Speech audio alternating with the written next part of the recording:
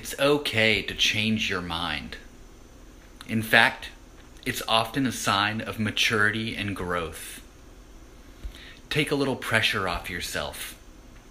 Explore different possibilities, make mistakes, and be wrong. Have some self-compassion when you struggle. Consider extending that same grace to others. You've got this.